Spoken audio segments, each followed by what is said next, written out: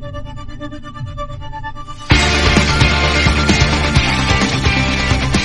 ever get the feeling that everything in America is completely fucked up? You know that feeling that the whole country is like 1 inch away from saying, that's it, forget it? Is it that we collectively thought Steve Jobs was a great man when we knew he made billions off the backs of children? Or maybe it's that it feels like all our heroes are counterfeit, the world itself just one big hoax, spamming each other with our burning commentary of bullshit, masquerading as insight, our social media faking as intimacy? Or is it that we voted for this? Not with our rigged elections, but with our things, our property, our money. I'm not saying anything new. We all know why we do this, not because Hunger Games books make us happy, but because we want to be sedated. Because it's painful not to pretend, because we're cowards. Fuck society. Hi, I'm Robert. I'm Sarah. And this is Pump Up the Minute. Before we get into minutes 93 to 96, I would like to share the 5 best female-fronted pop-punk rock bands who should have been included in Pump Up the Minute and weren't, because the only female artist... Should have been included in Pump Up the Volume. Pump Up the They Volume. are being included in Pump Up the Minute. Thank you. Good point. Yes. The movie gave us Concrete Blonde and a whole lot of... Men. Yes. So let's rectify that right now and talk about the 5 female artists who should have been included in this film. So first, Patti Smith of the Patti Smith Group. She was in one of the most influential bands on the New York City punk rock scene. She's been referred to as the Punk Poet Laureate, and her group released 4 albums and dominated punk in the United States. Her debut album with her band Horses is lauded as one of the greatest albums to come out of the American punk rock movement. I think People Have the Power song should have been included in this film. People Have the Power was released in 1988, and it's current. A lot of the I was just going to say, did she have a recent song? She does. She did. Ah. Yes. People have the power to dream, to rule, to wrestle the world from fools. It's decreed the people rule. It's decreed the people rule. I believe everything we dream can come to pass through our union. We can turn the world around. We can turn the Earth's revolution. We have the power. People have the power. Would have been perfect. Yeah. This. Yeah. Next, one we likely all know. Well, hopefully we all know Patti Smith too, but next, Blondie and Debbie Harry. Yeah. So while she didn't have a song that completely fit the time frame of the film, not every song in this film though was from 88 and 89. She, along with guitarist Chris Stein, was, just known for combining a mix of genres, including punk, pop, disco, rap, and Pump Up the Volume is a very punk/rap film and does a lot of this mixing of genres. Therefore, I think her song Rapture could have been included in this film. And this was the first song featuring a rap to ever top the charts. And while I also need to mention that that's white appropriation of black music, and we can't brush that aside, Debbie Harry was an actual part of the late 70s New York punk scene and regularly associated with and played with rap and reggae artists in a joint fight against mainstream music culture. And for that reason, she's a good fit for this film. Says, don't strain your brain, paint a train, you'll be singing in the rain. I said, don't stop to punk rock. Well, now you see what you want to be, just have your party on TV. Or in the case of Pump Up the Volume, on the radio. But third, I think we should have Susie and the Banshees in this film. Music critic Paul Rambali praised their debut album, The Scream, said it was the most original, intoxicating guitar playing he'd heard in a long, long time, and is now regarded as a landmark post-punk album. And why it fits with Pump Up the Volume is this album was essentially documenting the suburbia they grew up in. And their best track, Spellbound, and don't forget, when your elders forget to say their prayers, take them by the legs and throw them down the stairs. That has very Pump Up the Volume energy, and we should have heard Spellbound in this film. Next, Courtney Love, Hole. I'm cheating a little bit here. Yes, but didn't exist yet. She did exist. She did exist. She's an American alternative rock band, which was, of course, founded by Courtney Love.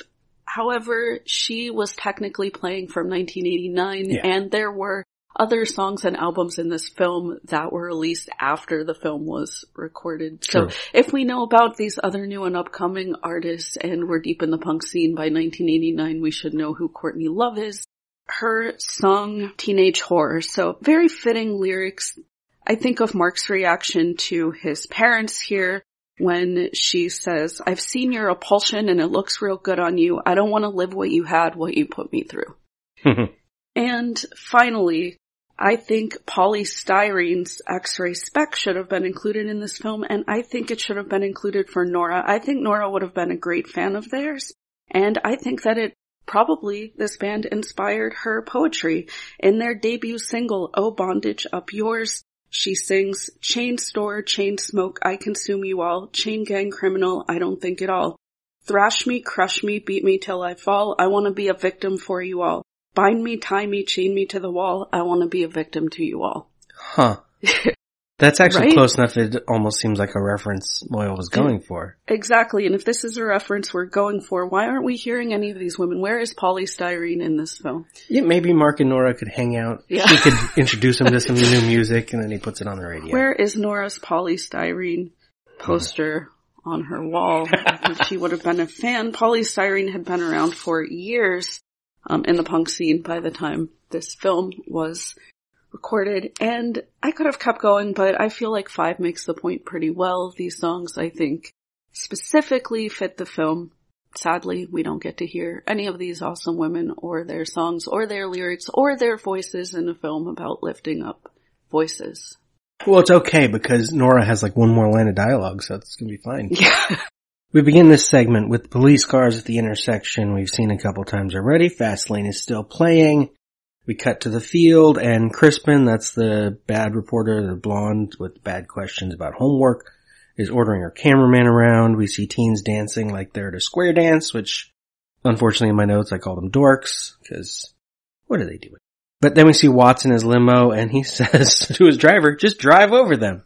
And my note in here was just, America. Yeah, for South, right? Protesters. But Yeah. was he referring to the protesters or the Jeep? Well, partiers more than protesters. No, because he's not on the phone talking to the van people. He's talking to his driver. Yeah. He was just surrounded by the teenagers. So this is right after that. Yeah, he's basically saying drive over the teenagers. Because, of course, surrounding a limo is punishable by death. Then we see some of the teens, including Joey and Jamie, and flipping off, I guess it's the limo. The angle's not clear. And then we see the Jeep on the same block of Grove Park as we saw several times last segment. Mark looking back at the vehicle following them. I would point out, I have several complaints in this segment. His harmonizer is not strapped to the box in the back like it was, which no wonder it falls down. It's not attached to anything. And the FCC truck we see speeding down that same block. And then we see a police car behind one FCC truck and another truck going the other way trying to turn around. This chase is really sad. There is no sense of location or direction or anything because they keep just filming on the same city block. I would reference, if you care about car chases in film or location mattering in the same, find Jim Emerson's video about the truck chase in The Dark Knight. I think it's on Vimeo, and it is awesome, where he explains why editing and placement of things matters in chase scenes. We cut to Nora, we cut to the Jeep turning off-road, which this road, by the way, is on Grove Park, so it is in the right place. And it goes right up to by the pipe and by the school where they end up. So location suddenly matters. Though the harmonizer should not be in Mark's lap, and in the wide shot is not in Mark's lap, it seems to fall off his lap when it falls. And we get an insert shot of it falling onto the floor, and the music stops. Even though the music is not coming from the harmonizer, but from the cassette player in the Jeep. Mark says, oh geez, my harmonizer. He leans down to pick it up. And Nora says, forget it, hold on, I've got to get us out of here. And we see this is another location problem. The Jeep is curving to one direction, the camera switches, and it's now curving the other direction, coming around the road up on the hill. If we are paying attention, though, we might notice the pipe and realize where they are, that they're up above the school, even before they realize it. And Nora picks up the harmonizer, even though Mark leaned down for it, and the camera rises with it to Mark saying, I needed that to disguise my voice. Nora says, well, give me a minute, maybe we can fix it. Which some wires have been pulled out of the side of it, apparently. But Mark stands up because he says Jesus, and we see what he sees, the field, with a lot of cars, the news vans, the smaller FCC truck, and the limo. And he says, look at this. And he says, fuck it, I'm going on without the thing. And we get a wider shot that includes Nora as he reaches down and picks up the microphone. And he does nothing to go on the air, which means this whole conversation should have still been on the air without the harmonizer. Yeah. Because all he does is pick up the mic. And Nora says, no, I think I've got it, but he's just going to talk. But there's a bigger problem. There's no wire going to his antenna anymore either, so he shouldn't even be on the air. It's awesome. These are things I never noticed in film. Like errors in film that I just don't pick up on. Like when people talk about also like continuity errors or things that are missing from scenes, I never notice that. My head is always in like the theoretical parts of the film, and I'm not a big visual person. Yeah, but it's also good to be able to be grounded in reality and see things. Well, it's like the police cars at the intersection. I'm like, they're going the wrong way. Yeah. They're not going to get there. They're going onto the wrong street in the wrong direction. But at this point, it does actually make more sense in the musical that Nora could help with the harmonizer. I mean, we don't know that she has technical skills, but it didn't get broken. They're on foot in the musical. The harmonizer is attached to his backpack and got knocked off brushing against a tree. So Nora just leaves him alone to go back and get it. And that's when Lieutenant Hunter, Mark's father, who's a cop in the musical, shows up. Says, hands where I can see them. Not so clever now, huh, Harry? Where's the brilliant retort? Those witty comebacks. Turn around nice and slow. I can't wait to see the look on your face. Mark turns around. Says, Mark? No, this can't be. My son cannot be this pervert, this troublemaker. You? He says, Dad. He says, no, you have no right to say anything. Dad, let me. Don't dad me. You are not my son. Do you know how many people are after you? People I respect. Hard work, rules-abiding people doing their job. And Mark says, for God's sake, how loud do I have to scream for you to listen to me? I needed to talk to somebody, anybody. What did I have? I didn't have friends. I didn't have a mother. In the musical, his mother is dead, I believe. So she's not part of the show. I certainly didn't have a father. All I had was some stupid radio, and so I screamed into the emptiness, hoping someone would listen, and they did. A few more lines go on, nothing that exciting. Nora shows up. That's when the father meets her for the first time. And they hear the crowd chanting in the distance. Wow. But this is so accurate because an authoritarian parent will sell their kid immediately out for their community and their friends and everyone in church who's going to judge them if their child is gay people I respect are going to care. Or is something that they deem undesirable. But it's like either just having flashbacks to childhood, just hearing that whole dialogue. Either meeting Nora and she points out that she's in love with his son, or hearing the chanting in the distance, Lieutenant Hunter changes his mind. He says, go on, son, we're going to have to take you downtown, but first, I think you ought to go finish what you started. And then Mark goes on the air without the voice disguiser, and that's the song you can find on YouTube, one of their sample ones, Keep the Air Alive. Oh, what is that? What is that? It's a song. Alex Brightman is the singer. Oh, okay. This is for the last song. I think it's the last song of the musical. I'm just being snarky since I didn't look up any music for today's show other than the 5 women who. That's from the musical, so I didn't tell you that one anyway. But that's already on the playlist for the show in this spot. And then Mark comes on. The song lyrics are similar to what he says in this movie, so we'll just go there. As we get a bit of an echo from below because all the loudspeakers, he says, okay, this is really me now. No more hiding. Listen, we're all worried. We see Paige picking up her radio and sitting down with it. I think she's leaning on the limo, which is funny. We're all in pain. That just comes with having eyes, with having ears, but just remember one thing. We see Maz, and he's back in his car already, even though he was just up on the gym.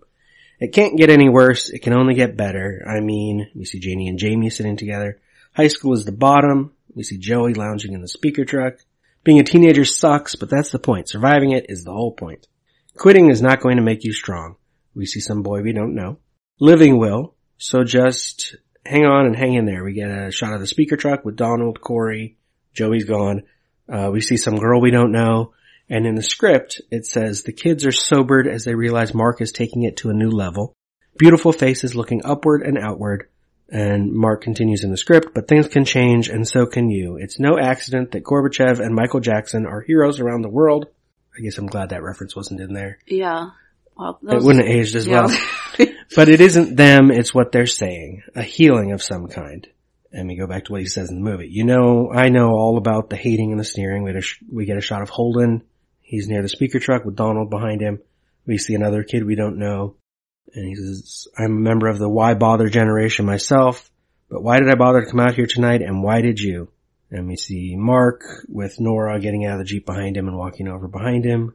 Blurry again, so she's just the background. He says, I mean, it's time. It begins with us. Not with politicians, the experts, or the teachers, but with us, with you and me, the ones who need it most. And we see some boy with Eric, and then another boy, and then either Gordon or Doug. I know they're two different people, but I don't know which is which. And then we get Mark and Nora again as he says, I do believe with everything that's in me that the whole world is longing for healing. We see another girl we don't know. We see the girl with the wedding dress. Pan over to Donald and some other girl. We see Cheryl, and he says even the trees and the earth itself is crying out for it. Got a little environmental call here 30 years later. Wow, that's sad. Hopefully everyone just votes, but I mean, you can hear it everywhere. And in the script it says we get close-ups of the handsome and hopeful young faces, all special in some way, all lovingly and painstakingly chosen. Each face is flawed in some way, but lit by an inner light. Little humans that reflect the best qualities of the human condition. And Mark says, it's the same kind of healing I desperately needed and finally feel has begun with you.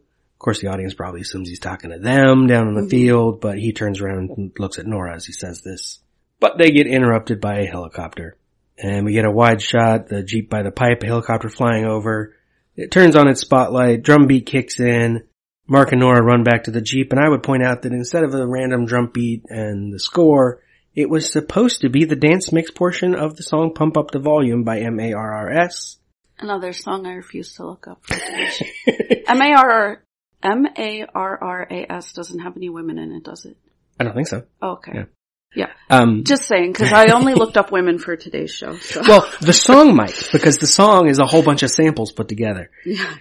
It's the only single recording by M.A.R.R.S. They are electronic group Colorbox and alternative rock band A.R. Kane, recording together basically on a whim. Among other things, it samples its title from I Know You Got Soul by Eric B. and Rakim. And I know who they are. And it's basically a lot of samples, and if you watch the video, it's a bunch of footage of like the space race. It's interesting. And seems to be where the movie takes its title, but then they didn't include the song. Probably because they realized, wait, we need a woman song here. And they're like, we can't find one. Well, just get the score guy in here. It's fine. The Jeep backs up to turn around. Police cars are coming. The Jeep goes down the hill. We get a shot of the helicopter.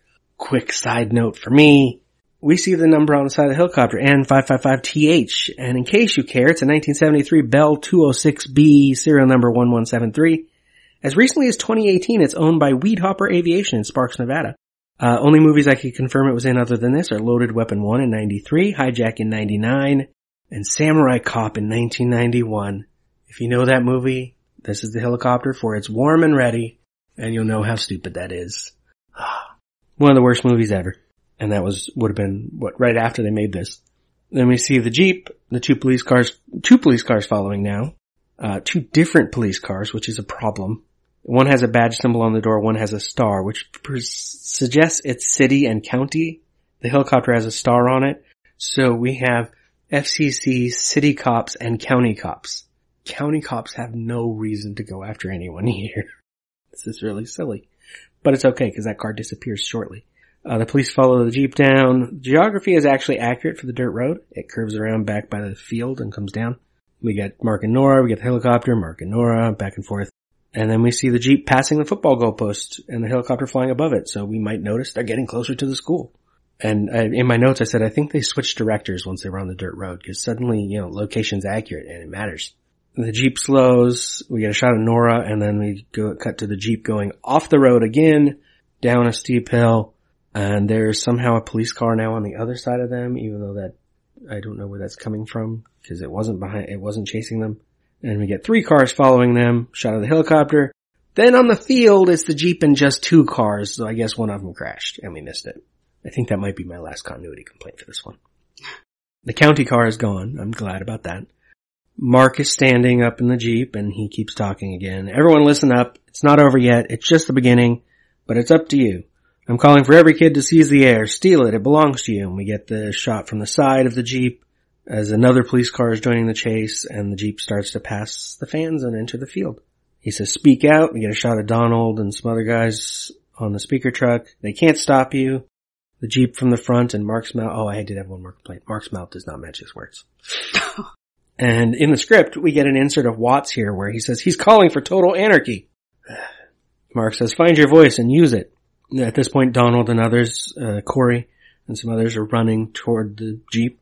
Keep this thing going. The Jeep passes an FCC van, which shouldn't be there. Oops, I had more. He says, pick a name. We get a crowd shot, Janie behind a bunch of people we don't know. Go on the air. It's your life. Take charge of it. Do it.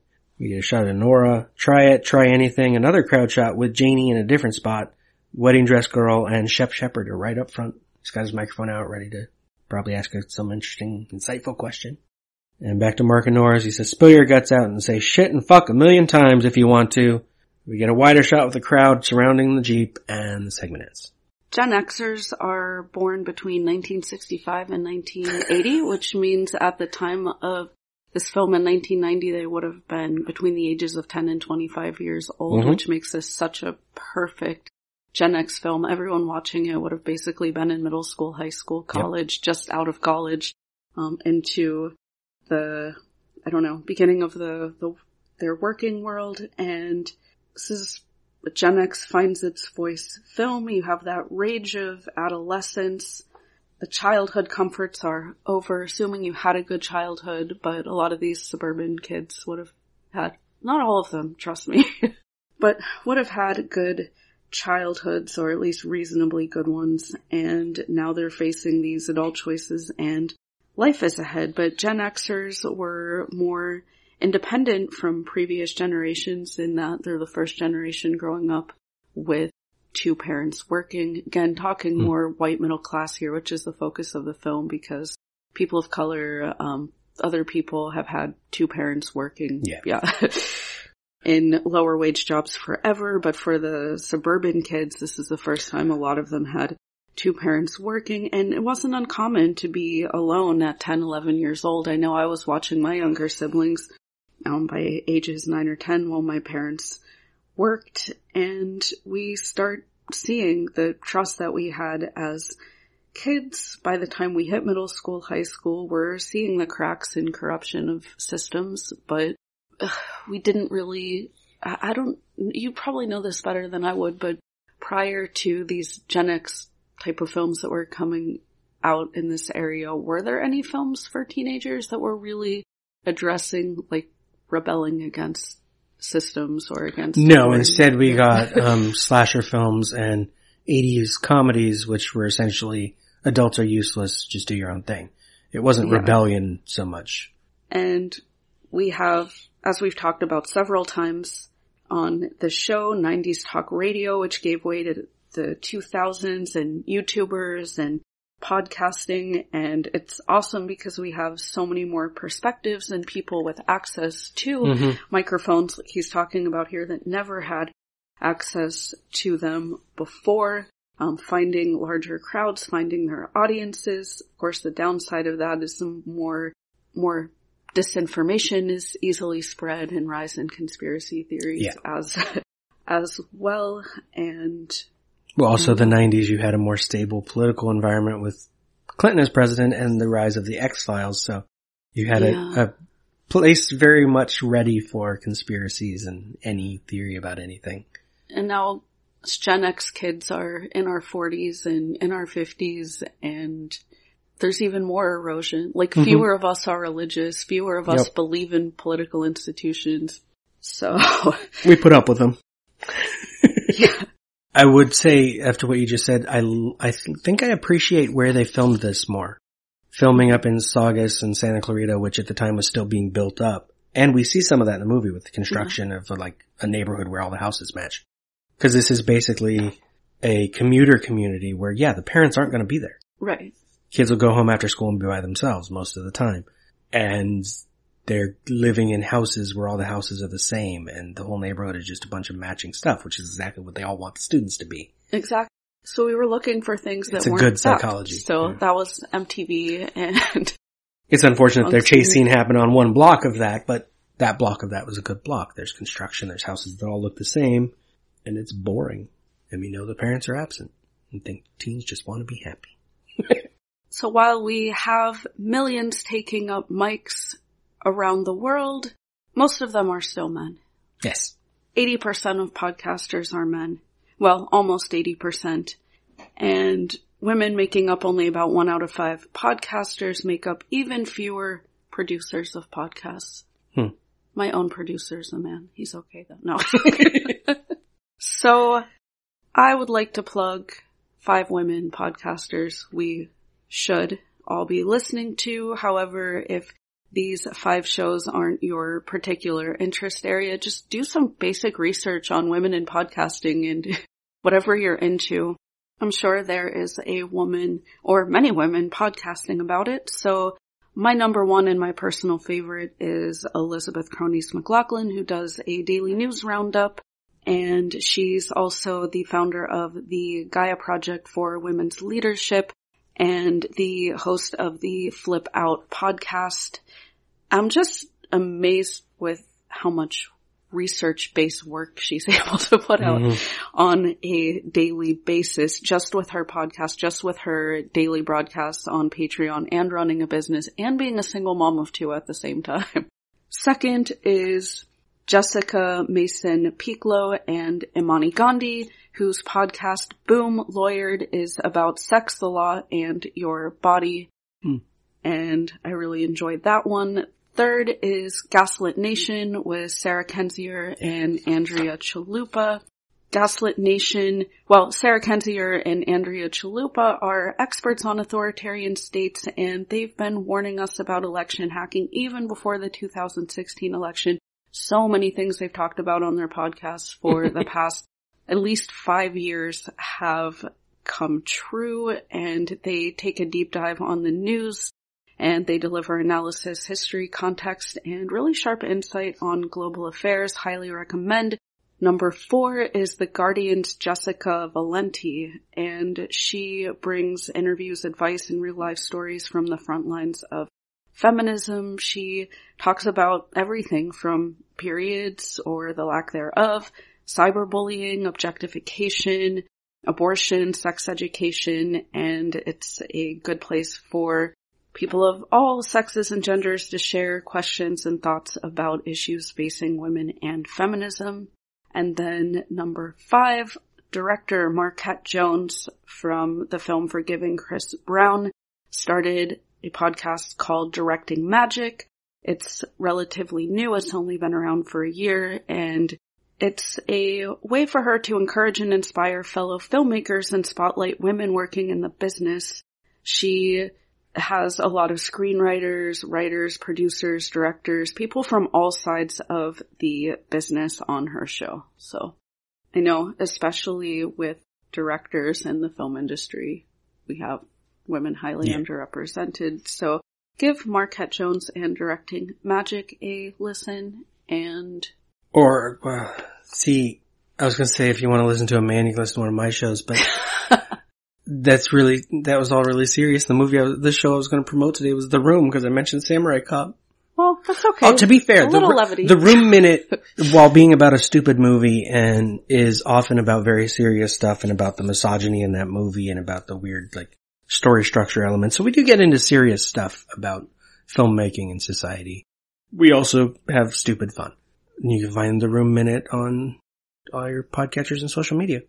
And if you want to hear more feminism, social commentary, political commentary, all about music, you can listen to my podcast, Life as a Playlist, and you can follow Life as a Playlist on Facebook, Twitter, and Instagram. Speak out! They can't stop you! Find your voice and use it! Keep this thing going! Pick a name, go on the air. It's your life. Take charge of it. Do it. Try it. Try anything. Spill your guts out. Say shit and fuck a million times if you want to, but you decide. Just fill the air. Steal it. Keep the air alive. Follow this show at Pump Up the Minute on Facebook, Instagram, and Twitter, or check lemmingdrops.com for links. Talk hard!